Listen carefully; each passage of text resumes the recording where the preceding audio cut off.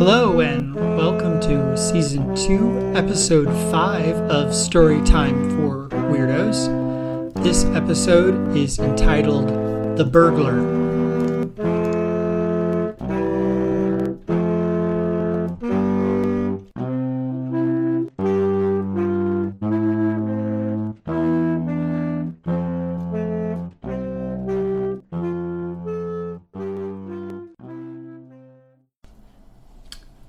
My ground floor apartment in the Bronx was nestled in a gracious courtyard.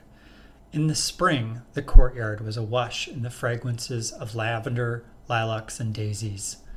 In late May, the temperatures in New York allowed for open windows throughout the night. The sounds of the city, music, chatter, car engines, and train rumbles meandered through the apartment. On one such Sunday evening, I turned off the lights and retired to bed. I drifted off to sleep to the cadence of my neighbors talking in the courtyard. Tito Puente played a counterpoint in the distance. I woke to a loud noise, disoriented. I lay in bed, my heart pounding, between again, a cat yowling. Not unusual, but it sounded like it was coming from inside the apartment. There was a hiss and a thump. I jumped out of bed and walked swiftly to the living room. My cat, Elaine, stood on the windowsill, her back arched and tail puffed out. Elaine was normally silent. The mews and chirps of cats on the internet were not her way. The only time she made the types of noises she was making now was at the vet. I turned on the light and approached her. I gasped. The screen in the window had been opened. I slammed it closed so she wouldn't jump out and peered into the courtyard. It was empty and darker than normal. The lights from my neighbor's apartments did not illuminate it at this time of night. I glanced at the clock. It was a little after 2 a.m. Someone had tried to break into my house. I gathered Elaine, retrieved my phone from the nightstand, and called 911. 911, what's your emergency? Someone tried to break into my home, I replied. Are you in danger? The dispatcher asked. No, I said. I don't think so. I gave the operator my address, and she told me that a patrol car would stop by.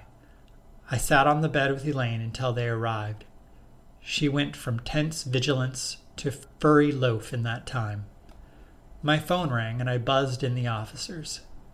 Answering the door required disturbing Elaine, but she took up residence on the couch, keeping an eye on the officers while engaged in an impromptu tongue bath. Rarely have I been so disappointed to open my doors at night to a pair of men. Pornography had lied to me. Good morning, said one of the officers. What happened? I described the yowling and the open screen.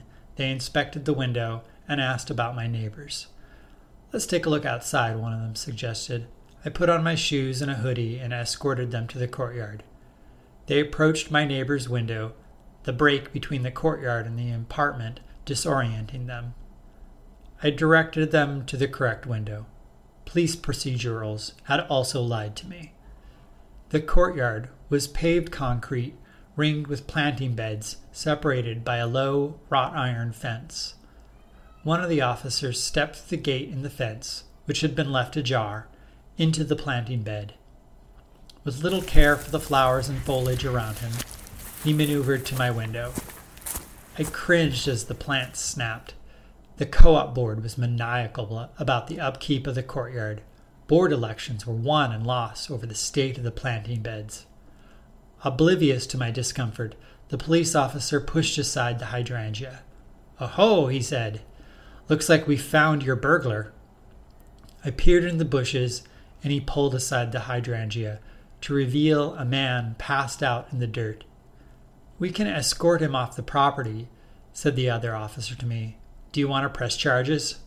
I don't want him arrested, I said. "Can you get him help?"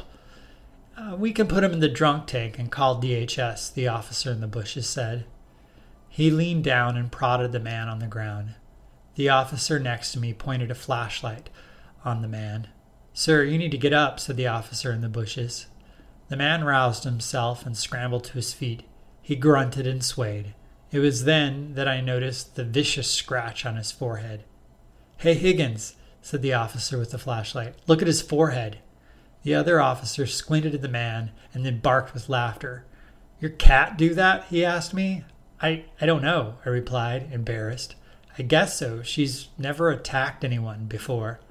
Attack cat, said Higgins, taking the man by the elbow and guiding him to the gate. The man stumbled and crashed through the plants, but remained upright. We should take him to Lincoln, said the officer with the flashlight. I know a guy who got scratched and it got infected. Cats have toxoplasmosis. I let his pronunciation of toxoplasmosis slide, suddenly worried that Elaine had sent someone to the hospital. Radio in and make sure they're not slammed, said Higgins. He turned to me. We'll take him right to the car. I think we've got enough for the report. Drunk guy tried to open your window, probably thought it was an empty apartment. Your cat fought him off. Do you want to add anything? No, I replied. Good, said Higgins. I don't want to go back in that apartment, he pointing to the wrong window. There's a cat in there that put a guy in the hospital.